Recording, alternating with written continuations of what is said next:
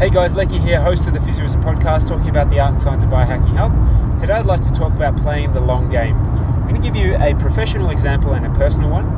The professional one is, one of our clinics is in Wintervale, and it's in a long-established practice, and it's been in the area for 20 years. Now, an opportunity came up, and I jumped at it.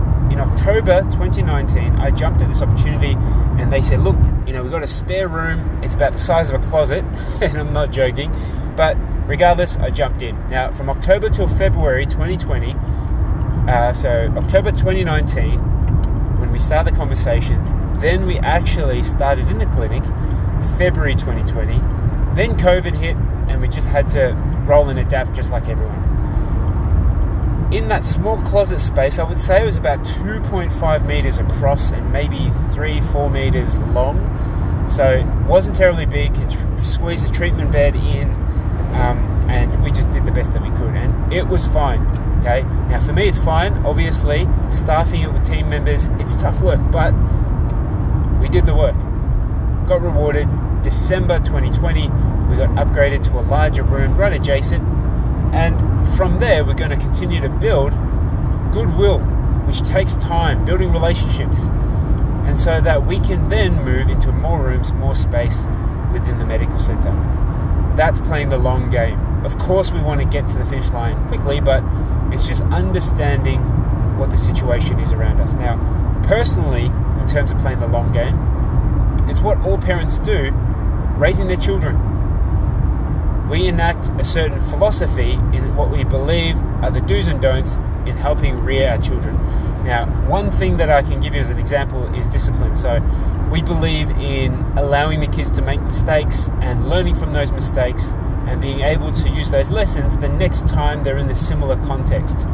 So there was a time where our oldest girl, who's 5 turning 6 very soon, she would put herself in harm's way, and she would fall and scrape her knees and cry. We see it all the time. Playgrounds, in the backyard, putting her hand over the oven.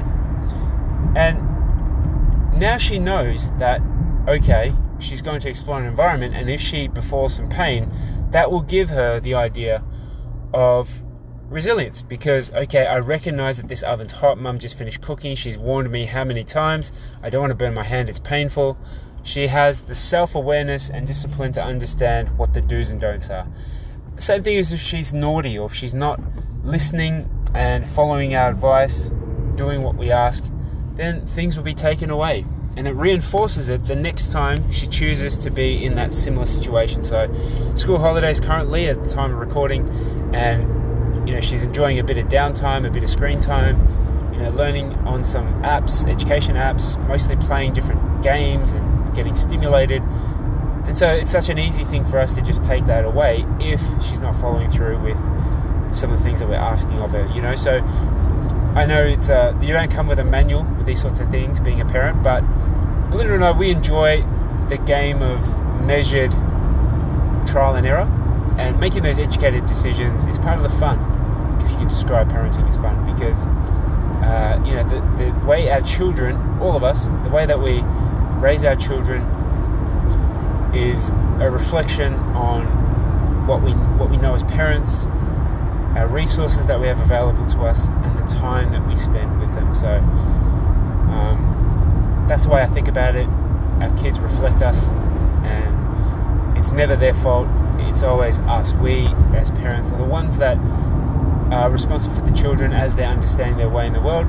And if there's something wrong, it's my fault. It's never theirs. Until they get to a point where they understand, then that's a different conversation. So I'll get down from the soapbox now. That's my perspective on parenting. That's my 2 examples of professional and personal long-term planning, because it's just being consistent over a long period of time.